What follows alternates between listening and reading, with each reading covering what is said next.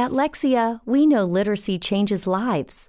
As the gateway to the future for every student, literacy can boost their confidence and help them realize their full potential. Based on the science of reading, our literacy programs, along with all of those dedicated educators, can change the path of students' lives forever. We believe literacy can and should be for all. That's why at Lexia, we're all for literacy. G'day everyone, Lauren Kress, the business scientist here. I just recorded my whole intro and then I realized that my microphone was turned all the way down to 0. I was like, fuck! So this is take 2. Today I have an awesome episode lined up for you. As I mentioned on Monday, I'm talking to 2 extremely smart Aussies. They run Greater Than X. Their names are Mathew, Mytka, and Nathan Kinch. Nathan, I've interviewed a couple of times on my previous show, The Oyster. He's awesome. I've got some of our interviews up on YouTube as well. And it was great to get Mathew in for this chat as well. These guys are just so smart. They're probably 2 of the smartest people. Actually, no, I have interviewed lots of smart people, but they're right up there. They're definitely in the top 5 or top 10 smartest people I've met and smartest people I've interviewed. We're talking about big questions today. So if you're kind of looking for an episode that's specifically related to marketing and brand growth, this is not it, but I encourage you to hang around and listen to this because this is for basically anyone who considers themselves a citizen of the globe. Some really big questions we talk about in terms of the economy, in terms of money, in terms of, you know, whether employment even needs to exist. And it's really inspirational to talk to these guys. We talk about a awesome author who I love, Yuval Noah Harari. He's not just an author, he is a historian, and I don't know if he considers himself an anthropologist, but he seems like an anthropologist. But anyway, there's a lot of cool resources that Matt and Nate talk about in this episode, and I'll make sure I put all of the links to those in the show notes as well. Really, this is about how do we design a better future. So I'd really love to get a discussion going on this as well. I'm going to put a segment of this up on YouTube, and there's also a LinkedIn Live version of this. So if you want to sort of join in the conversation, I'll put the links to those in there as well so you can just directly comment in there, because I don't know if there's a way to comment on podcasts. I don't think there is. Also, feel free, obviously, to reach out to me and reach out to Nate and Matt. I'll put the links to their LinkedIn profiles in the show notes. And if you want to find out more about Greater Than X, head over to greaterthanexperience.design. I'll put the link to that one in the show notes as well. If you like this episode, make sure you send it to people who you think would love it as well. So you can share it with them on a text message. You can share it with them on LinkedIn. You can share it on social media. That would be awesome. It really helps to support the show. Your recommendations are much more valuable than my recommendations, right? Because, like, obviously I think my show's good because I made it. I'm a bit biased, but people trust people who listen to shows. So please, if you like it, do consider sharing it and also leaving a positive rating and review. It really helps me to keep the show going. If you feel like giving me some extra support for all the work I'm doing, I'm really trying to bring you like world-class information. So that's my goal here, and it's a lot of work and I want to keep it free. But for those of you who can afford it, I'm bringing you 3 episodes a week. Please consider buying me a cup of coffee on my Ko-fi page. So that's ko-fi.com/Lauren Kress. You can do it as a once-off thing or as a once-a-month thing, but I would really appreciate it if you can afford it. If you can't afford it, that's totally cool. Like I said, there's other ways that you can support the show. Share it on Twitter, share it with your friends, share it with family, and rate and review the show. All right, let's get on to today's episode. I know you're going to love it. And like I said, check out the show notes for all the extra resources and info as well that we talk about in this episode. Until then, stay safe, stay well, and remember that sharing your talents with the world will make it a better place. G'day everyone, Lauren Kress, the business scientist here. And joining me this afternoon is Nate and Matt from Greater Than X to talk about the new future of work and what that might look like. So guys, I might just get you to start off by introducing yourselves to everyone a little bit. Age before beauty, mate. Good way to start. So myself, Matt, I'm the Chief Platform Officer of Greater Than X, and what that means, we might touch on that throughout the duration of this call. Been working and had interest in, well-being, personal data, privacy, data ethics for just over a decade now, and been kind of working in various facets of that kind of broad field for the past 10 years as well. So that's a bit of a intro from me. Over to the beautiful Nate. Oh no, I'm never going to live that down. Thanks, mate. My name's Nathan. I'm the CEO of Greater Than X and one of the co-founders. It's similar to Matt. I've been really interested in the impact that we as individuals can have on like the future that we want to design for a long time, and the way in which power and information asymmetry impacts our ability to do that well and to do that collectively, and to do that in a way that's benefiting many rather than just few. And that sort of led me to nerd out really hard on this data ethics and privacy and data protection and data trust stuff, which led us to found Greater Than X. And Greater Than X has now been around for about 3 years. And we've done some really cool and really integral and some quite important work. So hopefully we'll be able to bring some of that up throughout this call. And, Nate and I are not strangers to one another. You've been on a couple of interviews with me, Nathan. So I'm really excited to have you both on this time. And yeah, I did want to ask about the CPO thing. So we're all familiar with what a CEO is, but CPO, hadn't heard of it before, Chief Platform Officer.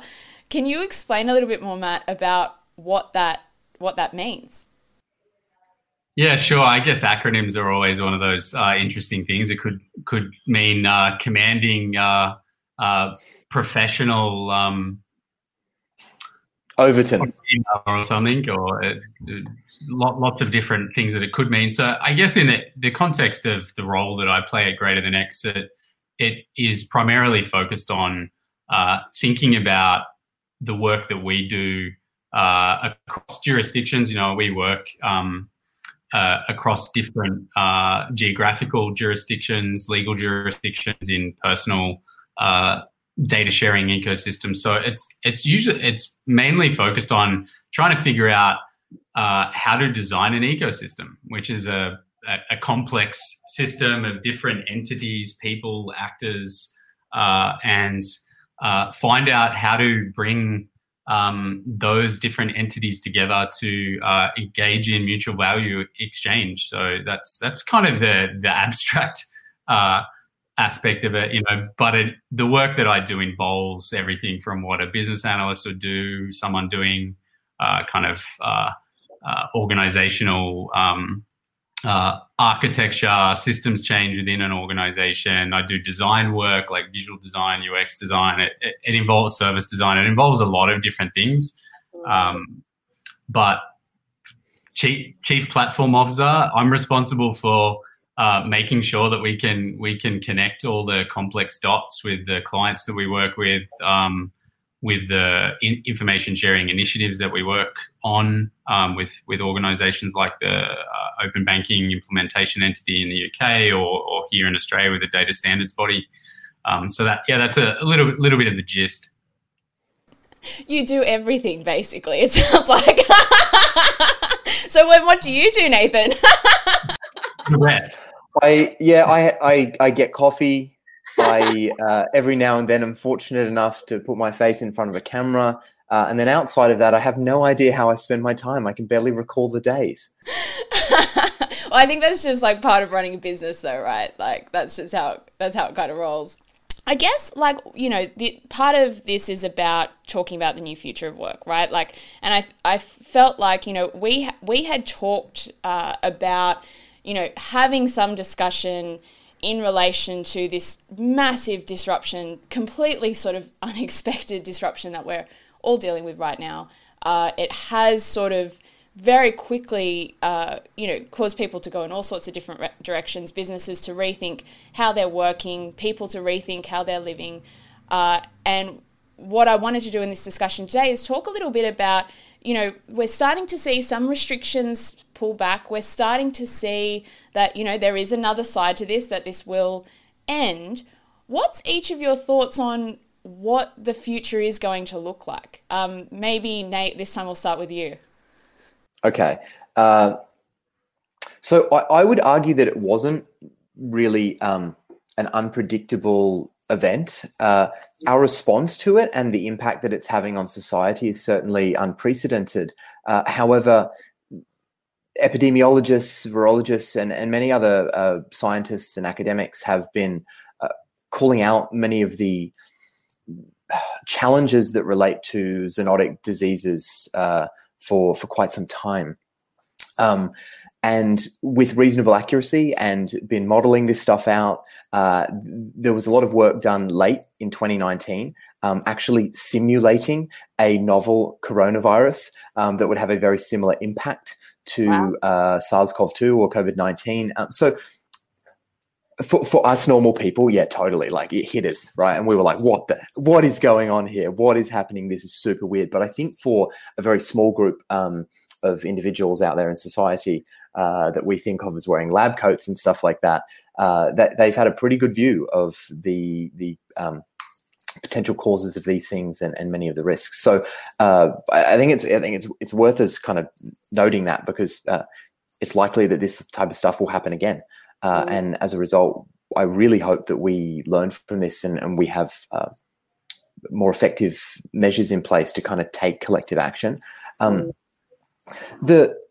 The thing about like what future could this lead to? I read a good article a couple weeks back from Yuval Noah Harari, who's the author of *Sapiens* and *Homo Deus*, and is just a solid commentator on global issues. And really, he proposed, and this is maybe reductionist, but he sort of proposed that we're at a fork in the road, and we can go in one of two directions. One is we kind of push the authoritarian angle and we head towards a dystopia. And many days it feels like, yeah, that's where we're going. The other is that we focus on citizen enablement and citizen empowerment, and we look to decentralize and do all of these things that have also been spoken about for quite some time, and where there is also quite a lot of momentum that I think gives me a lot of hope, if you want to call it that. And I know that was something that came up on LinkedIn for you recently. Maybe we'll get to that, but it does give me hope.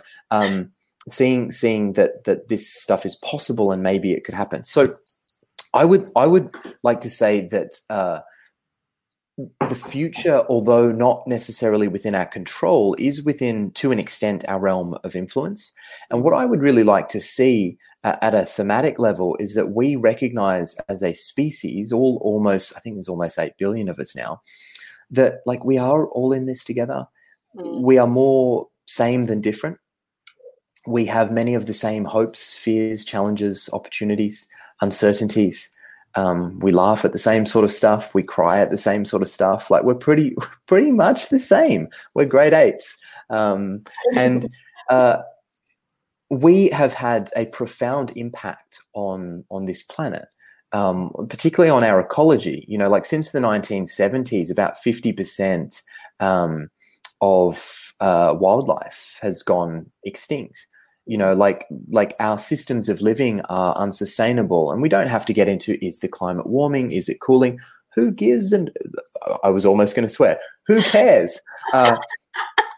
See, I'm behaving because this is live.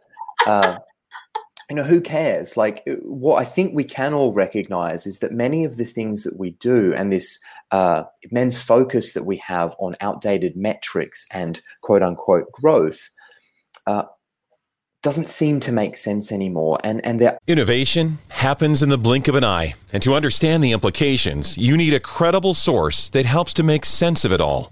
Stay up to date on the most pressing innovation issues shaping the world today by subscribing to Better Innovation, a podcast featuring top management strategists, policymakers, and leading innovation thought leaders from across the globe.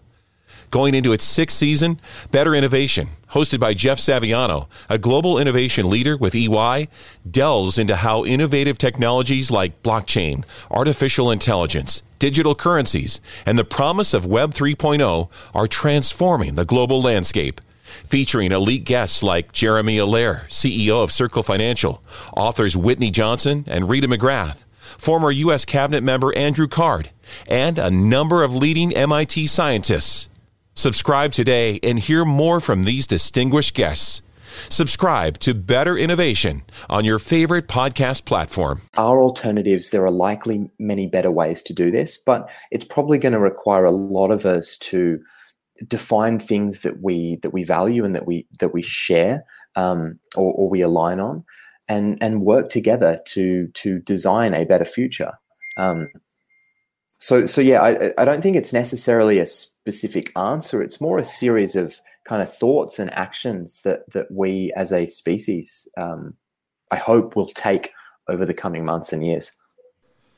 Matt, I want to get your thoughts on this as well. And I'm also wondering if you can comment a little bit on what Nathan said about, there was a small group of people who had a much better idea of something like this potentially happening, because I think that weighs into part of what Greater Than X is trying to combat, which is the fact that there is information out there, but it's not really available to a lot of people, right? Like there is this monopolization of information like this, which isn't necessarily great. Yeah, what Nathan was referring to is it's an annual event. I think it's been run every year for the past decade or so. Combined events that simulating this. It's kind of like a war games, right? Where you get different, the US, Australia, New Zealand, Taiwan might get to, probably not Taiwan, get together and engage in, war games. This is kind of pandemic games. And the organizations behind it are the Bill and Melinda Gates Foundation, the John Hopkins Center for Health Security, and the World Economic Forum. So they kind of sponsor this and get a bunch of different academics, scientists, business people to come together and simulate what they would do in the event that there's a pandemic. So I guess the point of this is that we kind of know that there's been lots of risks around this, that we're unprepared. The fact that supply chains got hit on both sides, or markets are hit on both sides in terms of supply and demand, was kind of predictable. If you think the over reliance upon supply chains for materials that come from China. And all of a sudden 6 weeks of their economy basically shut down and no materials coming through, or a very limited amount of materials coming through to support everything from manufacturing of cars to household goods and food and all these things that people take for granted. Those things were predicted. So how that information gets us, I'm just touching on the idea that there's this kind of imbalance because some people have access to this type of information, and others don't. It's a complex one because part of it's to do with the attention economy, the fact that people have limited amount of attention that they devote. They've got a certain amount of cognitive resources that they might devote to getting ready in the morning, making kids for breakfast, or doing exercise, doing work, debating politics, or the latest show on Netflix or whatever it is with their colleagues at work. By the time they have some free time to read or learn about the world, they're kind of pretty spent. And the fact that attention is really limited, people probably don't want to read about, oh wow, there's threats of pandemics that could impact our very livelihoods. If we simply do these three things, we can make a difference. People, it's so abstract, it's so delayed that it doesn't perk people's interest. People are looking for, I don't know, Candy Crush Saga or like some game to zone out to, on their commute home from work. So that touches on the fact that people, even if you do surface this information, it's pretty challenging to actually get it in front of people that actually care about it. The people that do care about these things tend to search and find it out.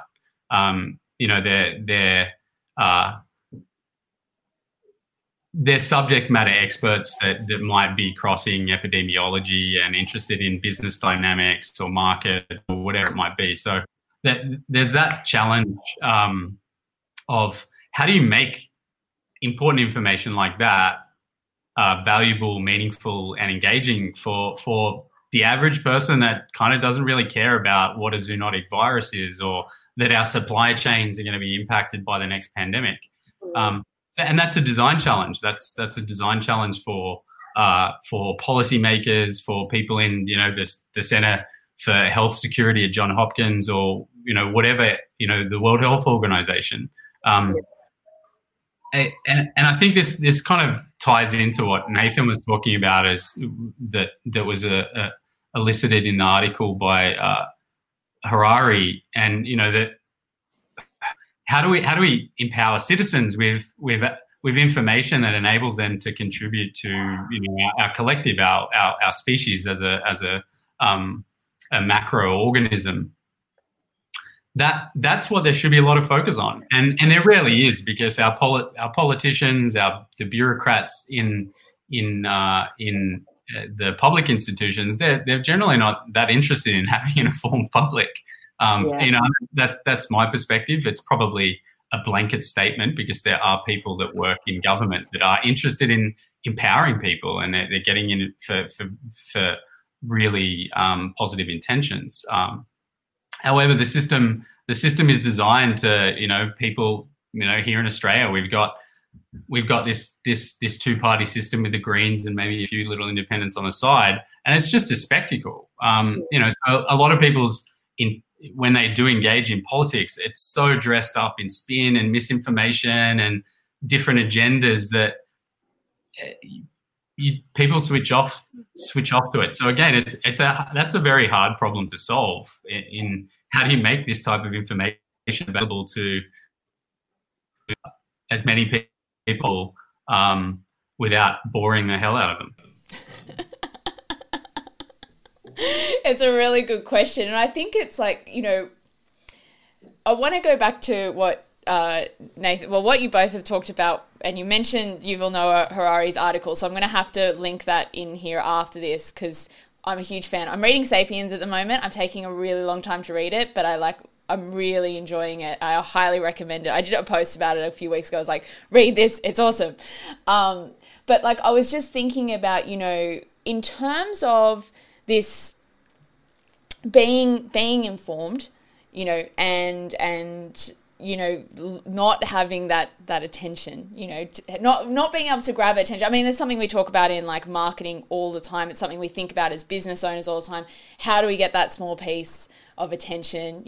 How do we kind of create a compelling myth, really, is what compels people to action, right? And Yuval Noah Harari talks about this in Sapiens, what will compel the masses or motivate the masses to act is the belief in the common goal. In terms of what's happened now, the fact that we've gone through this together, Nathan, you said we're all in this together.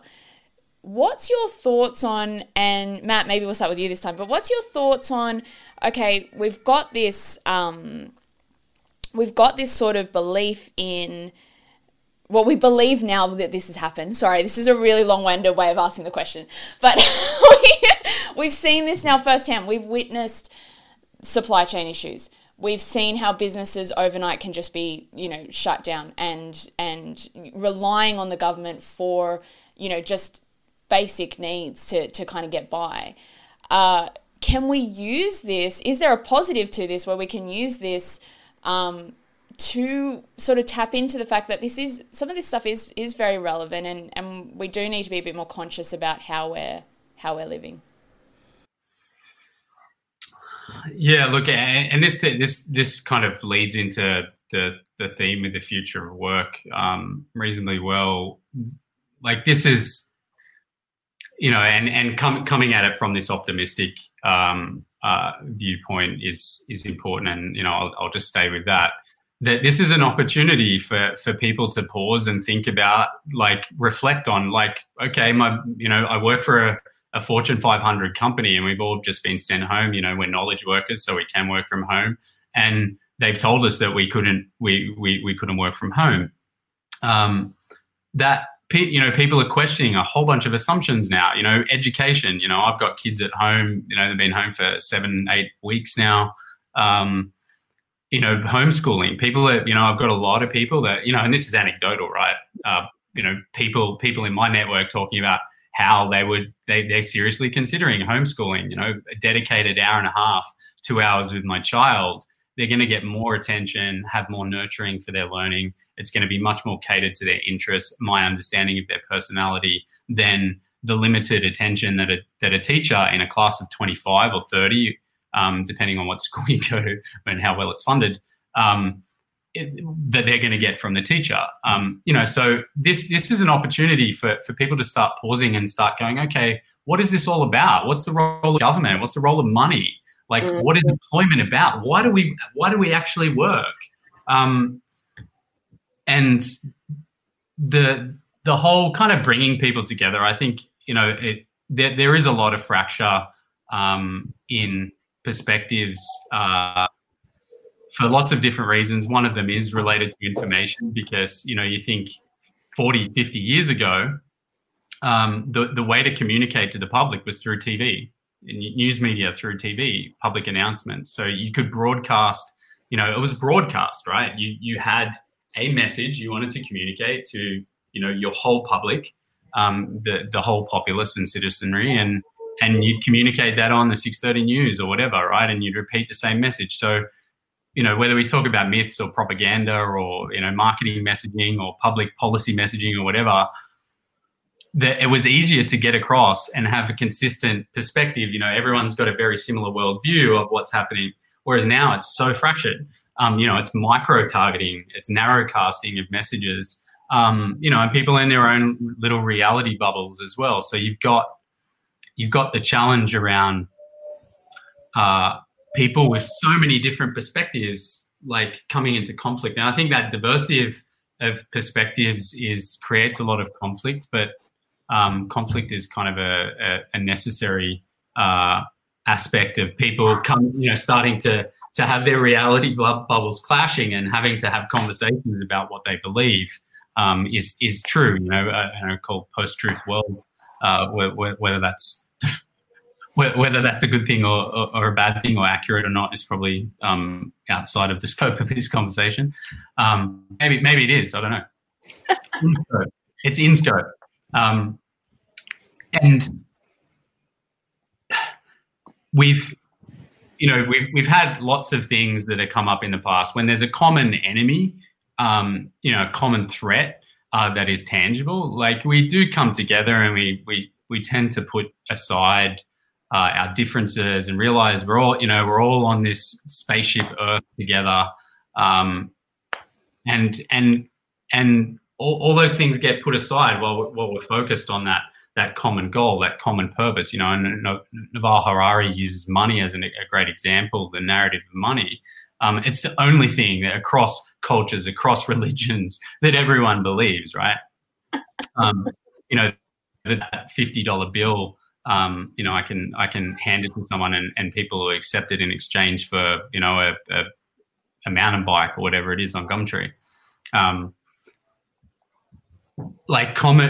Getting common myths together is really challenging for people in public policy or academics or people wanting to make a difference. You might think you have to think about this so differently now in the broadcast era than what we do now, where it's there's so many different ways to communicate things and different mental models that people have of the world. So yeah, long-winded. Money is the number one cause of stress and the number two cause of divorce. Make your money go further and work harder with a certified financial planner from Facet Wealth. Financial planning used to focus on retirement, but Facet helps you with today. You get a dedicated financial planner that guides you through every financial decision. Inflation, interest rates, stock market changes, home prices. How do you figure it all out? Well, every advisor at Facet is a certified financial planner and fiduciary. That's just a fancy way to say they have the best training, and they're legally bound to do what's in your best interest. This isn't just about investments. It's about taking care of your money so you can start living a better life today. Facet has a simple flat fee, no hidden charges, and with nothing to sell, there are no commissions. Visit tryfacetwealth.com for 2 months free off your first year of financial planning. That's TRYFACET wealth.com. Facet Wealth is an SEC registered investment advisor. This is not an offer to buy or sell securities, nor is it investment, legal, or tax advice. Progressive presents Married to Your Home. I'm disgusting. Oh, House, don't say that. You could live someplace so much better than me. That's not true. Oh, yeah? Look at these uneven stairs. Gross. House, you know I don't care. Ugh, and the squeaky door hinge. Well, I think it's cute. No matter how much you already love your house, you'll love it more knowing you could save big bundling your home and auto with Progressive. Coverage from Progressive Casualty Insurance Company, affiliates, and third-party insurers. Bundle discount not available in all states or situations. The answer to your question, but my long-winded question. Yeah, there's an opportunity now. It's people have called it the great pause, or people are reflecting. I'm having lots of conversations, but again, it's from a biased perspective. I'm privileged. I'm middle class. I can work from home. I'm reasonably knowledgeable about how things kind of work, or I'd like to think that of myself to some degree, although most of the time I go, I absolutely know all about everything. So there's opportunity for people to come together, on that positive angle and put aside our differences and work towards things that actually matter. Like, what's work about? How do we make the things that we measure actually align to the things that we value? Why the F are we still measuring GDP as success of our civilization? It's just crazy. Opportunity to reflect on those things.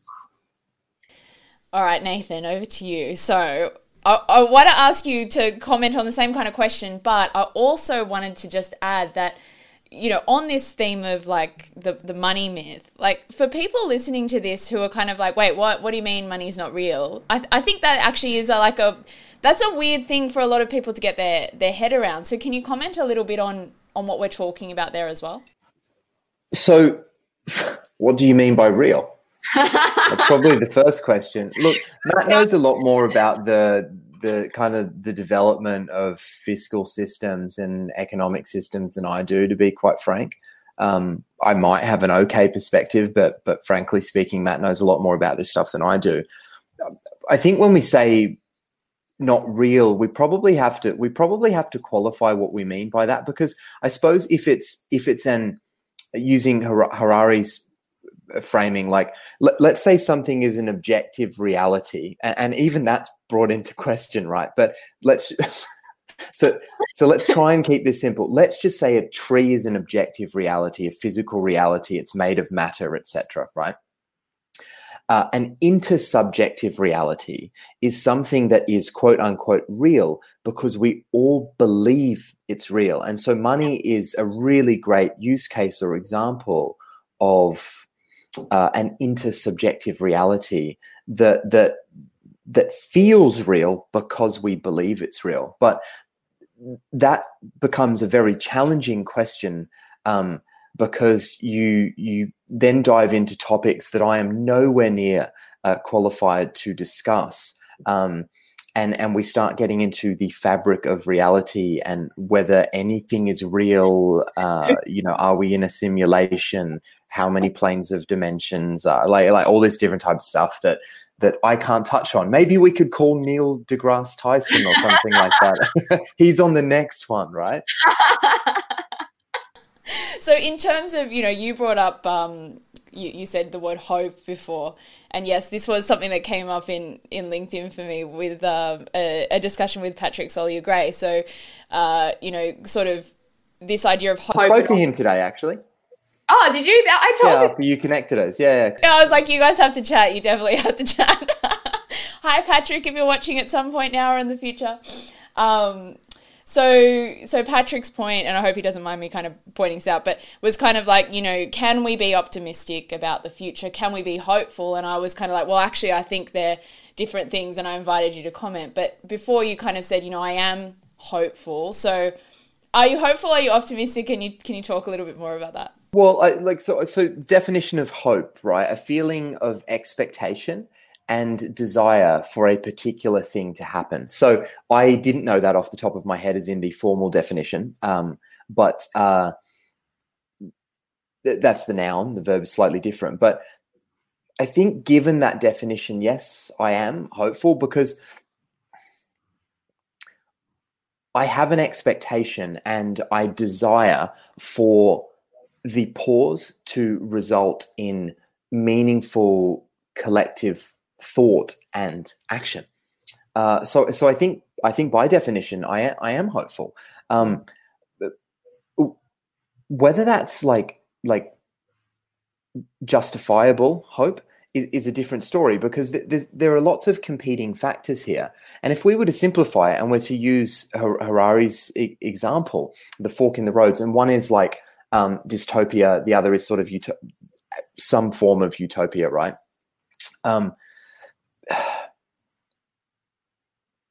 Like why would we even consider the dystopia and accepting it? And like we should fight for what we believe. We should fight to defend things that we care about. We should fight for a better future for ourselves and our children and the generations that come. Like I would love to believe that our species can survive and thrive. Like that's totally questionable. I don't know whether we will, but like what's the point of doing anything if we don't believe that stuff and if we don't have hope? So look, Patrick's point was probably super valid and is the type of thing that you can have a really robust debate about. But from where I'm sitting, like if we're not hopeful, then kind of like what's the point? And if we are hopeful, then awesome.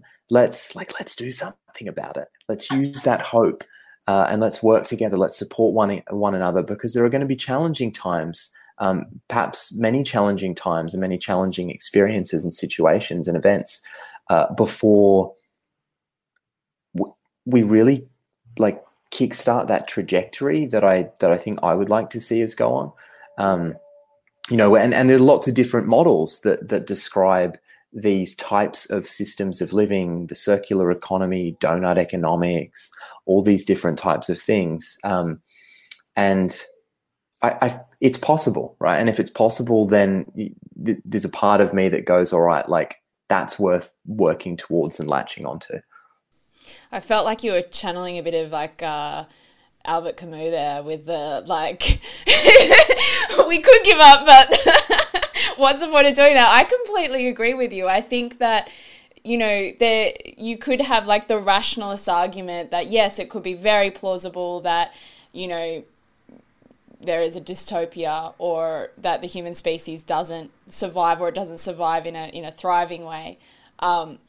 But it doesn't really make any sense to spend time on it. And I don't even know if that's what Patrick was arguing, by the way, but I think I'm now like, we should do a video where we have like a debate because I love the idea of a debate around this stuff. It's so important to have the discourse. And I think that it's also looking at, okay, well, what are those pragmatic steps? Because I think, and Matt, you brought this up before, maybe we can come back to it. It's like with a lot of this stuff, when we're talking about, and when I say this stuff, like systems that run the world as we know it and how they interact and what they involve, it's super, super complex. So, when it comes to taking action, when it comes to taking steps to move forward, are we, kind of like, how do we how do we start? Because I think like a lot of individuals are going, yeah, sure, like I'm happy to do my part in whatever I need to do, but you know, who do I turn to, and where do I, like, what governs this, and what kind of brings us you know, forward? And I don't know, Matt, if you want to comment on that first, or I mean, you guys can decide between you maybe this time. Yeah, look, I'll kind of add some perspective here. I think that like these things are extremely complex, and I don't present myself that I understand them. You know, I'm interested in them. I spend a lot of time thinking about, you know, our markets, our public markets, our economy, the way we do governance. What is the social contract? All these, you know, they're interesting, but they're extremely complex. You know, there's the great kind of analogy that was used to demonstrate the division of labor around, like, tell me someone that understands all the things that go into making a pencil. You know, and you're talking about the extraction of the materials from the ground, like how to process those, how to do the chemical catalyst to actually extract the elements that you want, to, you know, getting the wood, and, you know, so even something as simple as a pencil is extremely complicated. You know, its function is simple, but the process of getting it into its current state so that you can actually write with it is that there's a lot of complexity there. So when it comes to like thinking about, okay, what's the future of our employment, our work, like how we actually use our intellect, our creative capacities, our physical capacities to contribute value to the rest of society. You know, and that's ultimately what ideally work is. It's about us exercising our autonomy and any competencies and capabilities that we have to contribute value. You know, people seek that out. However, work isn't like that for the majority of people.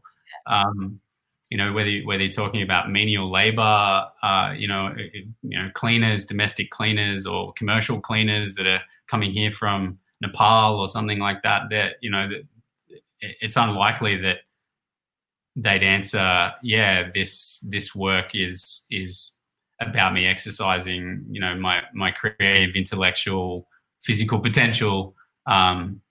So there's questions around, okay, how do you coordinate these things? So like if we start thinking, where's the examples of how this could be different? You know, and I'll kind of use the future of work here.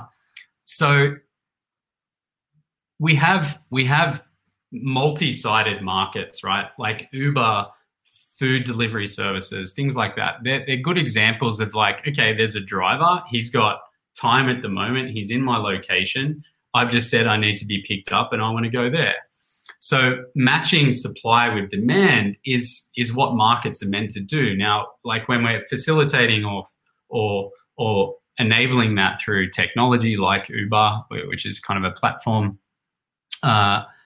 it starts making more sense, because then we get into there's considerations here around, okay, you know, the casual labor force, you know, people in insecure employment or unsecure employment, things like that. But we have the mechanisms to match someone with, you know, skills, verify that people have those skills. There's lots of different ways to do that. And then match those to someone that's like, yeah, I've got money. I want this thing done. This is someone that matches those skills, or here's 5 options that I have. So there's a really great example, and, you know, I'll provide a link to this so you can share it with the listeners here. And it's called Colony, and this is you know, built on infrastructure, like technology that is different than our current technology. So, you know, we talk blockchain as much as I don't want to use buzzwords like that. People go, oh yeah, blockchain, I kind of get it. You know, it's this different thing, even though we don't necessarily need to jump into definitions here. But this thing has been around. It actually got me excited in one of the platforms called Ethereum, which some people might be vaguely familiar with. Most people have probably heard of Bitcoin. Not everyone's heard of Ethereum. But this technology does something that connects, like, engineers, designers to people that are building software, and that's in that realm. But the mechanics of how that works can be applied to any particular market, any particular area of work or whatever it might be. So, future of work is distributed, it's decentralized. And, in my view, I would anticipate that we'll likely see more organizations discussing transition to becoming public benefit corporations and things like that, where it's not about shareholder primacy and the private shareholders and sometimes public, probably even more so now because central banks are buying up stocks all the time now. Trouble there. Let's not go down that rabbit hole. So I would say that you're going to see those trends. Now, all of a sudden, it's like the purpose of that organization isn't there to just increase shareholder payments on dividends every year or every quarter or however it might work in the different jurisdictions. It's there to optimize for some type of social impact, some benefit to the collective, the commons.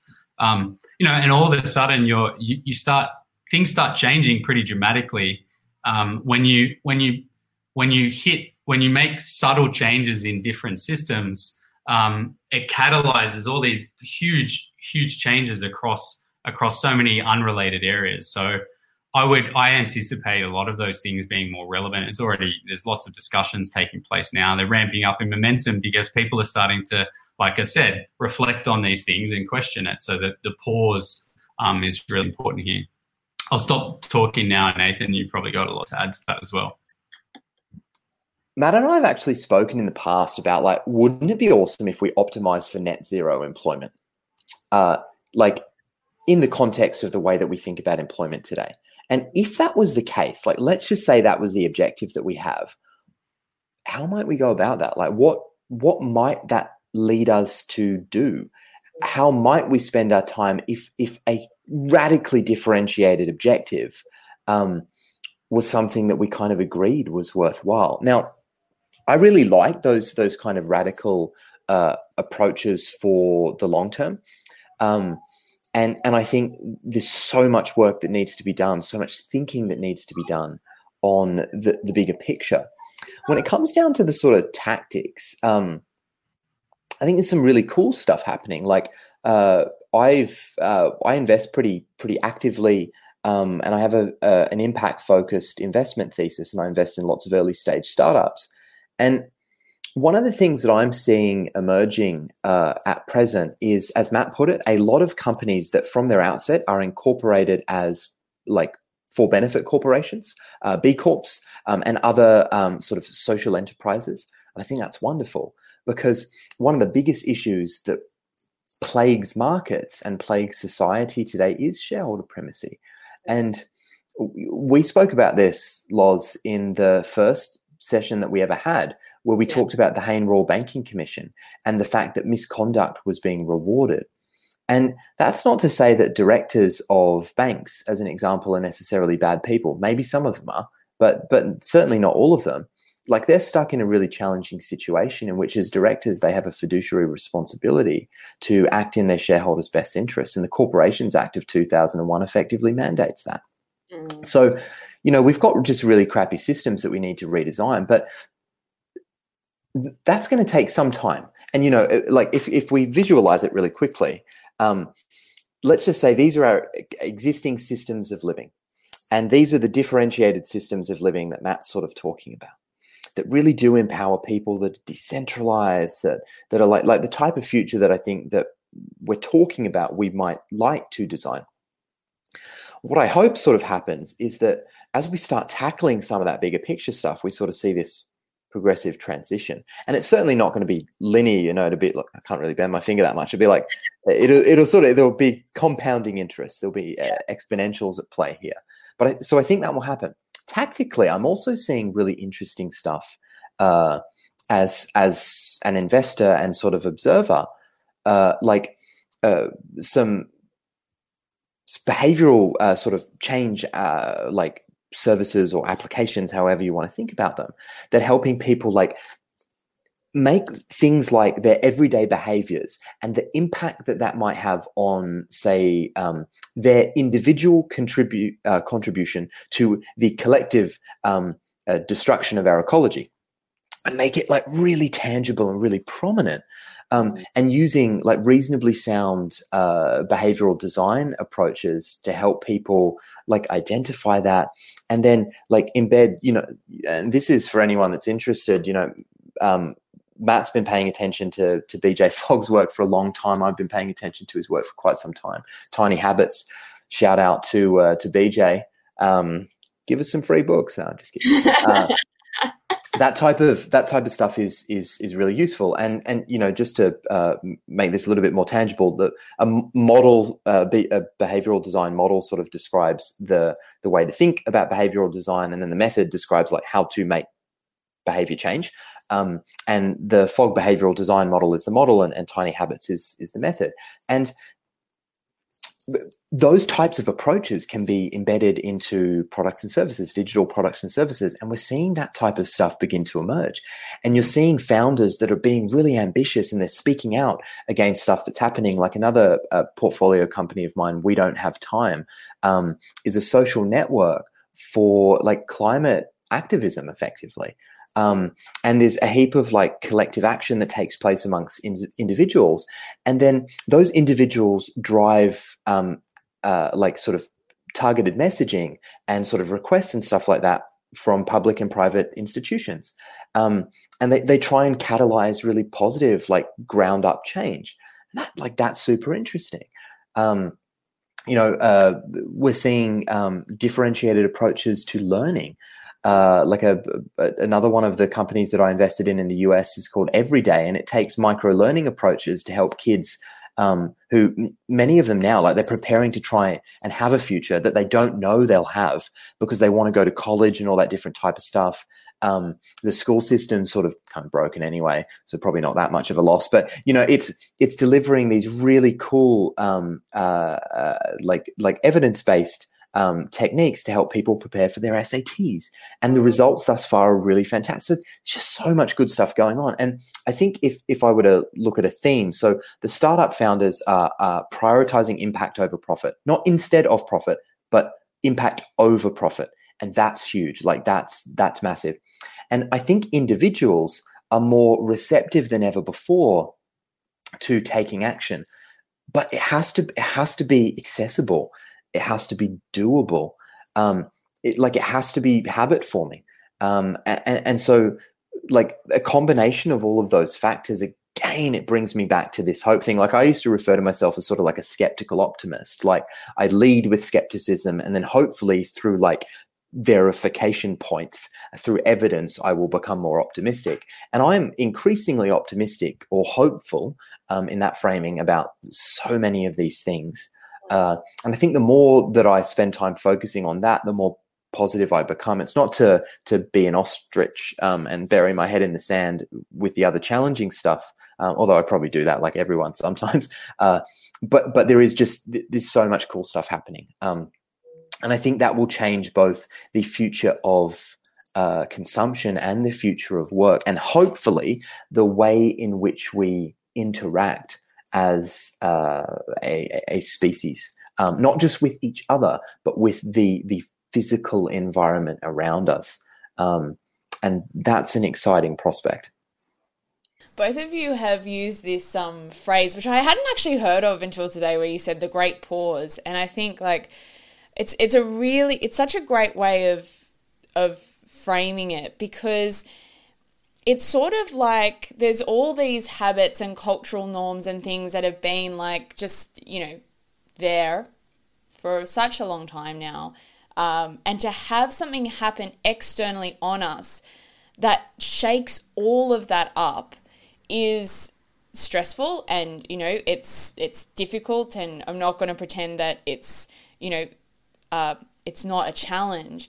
But I see it the same way as I think both of you do, where it's worth using as an opportunity. Like there are things that weren't working anyway that most of us probably just weren't aware of because it was just part of like our reality. And now it has for a lot of people just shaken up this questioning, which is like all we can really ask for is like it all, I think, I mean, we can ask for more, but like, I think it starts with a question, right? Like the question, that curiosity of going, could this be done differently? What if this was the case? That's where we start to be able to move things in a different direction. Well, that's my thoughts anyway. I didn't ask a question about that. Matt, what's your thoughts? Yeah, look, it's a really important kind of thing to narrow in on. Like people have this opportunity now. Some people, not all people, are coming from a position of privilege. To question. We've had the shake. You're like, come on, it's like, all of a sudden the vibration stopped, and we can kind of go, hang on a sec, what is all this about? And that's that kind of reflection and introspection is really powerful. Not everyone again has the opportunity to do that. There's still people out there doing Deliveroo, for instance, that are on a student visa that is now completely been, our PM said, go home. We're not going to support you, even though you've been paying, course fees for an industry that is our second biggest export or third biggest export. Not sure where it stands in the top 5 education sector. But we have that opportunity to pause. And I know, like, I'm doing it a lot. I probably do it regularly anyway, but it's just more prominent now that we can call into questions. Nathan, talked about like what, those radical approaches, although they're the bigger picture, they're future thinking, they're like 10, 15 year pathways, possibly longer. What happens if we like optimize for zero employment, like 100% unemployment? Like, and people go, what does that mean? Because we've been hammered for multiple generations that, you got to be employed, you got to work, right? You got to earn a living, pay the bills, and that's just these norms, right? They're assumptions about our lives that we've just taken on face value. And now we can start questioning them. So, that type of thinking, there's a guy you might be familiar with, Buckminster Fuller. He's a inventor, scientist, designer, architect from the last century, and he's got a lot of great stuff. He talked about optimizing for full unemployment. That's what we actually should be working towards. We have so much of the technological solutions to these problems. It's more around incentives and political will and different agendas that stops us from achieving our potential in that area. Another one that is relevant to what Nathan just mentioned as well, before he jets off to take care of his bubs, is the fact that all these startups are bringing these things to the surface. And I'm paraphrasing Buckminster Fuller here, but he said something along the lines that don't try to educate people to help them think about things in new ways. Give them a tool that leads to new ways of thinking. Because education, like just changing someone's perspective, doesn't lead to effective behavior change. It doesn't lead to people breaking down the bull S rules that influence our norms and our ways of kind of interacting. So Nathan, I'll let. I got to go, guys. I'm really sorry. This is awesome. Let's do it again. I've got to get into daddy mode, so it's time to get really serious. Guys, thanks so much. Have an awesome night, and we'll speak soon. Thanks, guys. Bye-bye. So there you go. That was my interview with Nathan and Matt from Greater Than X. Like I said, check out the show notes because there is so much info there and there's a lot of cool stuff to go check out. Thank you again for listening. If you made it all the way to the end, then clearly you're a fan of this episode. So like I said, please consider sharing it. Make sure you subscribe. And I did realize there is another way that you can comment. You can tweet at me. So at LaurenCress89, send me a tweet of what you thought of this episode, and we can get a discussion going on how we design a better future. I'll chat to you again on Friday. Stay well, guys.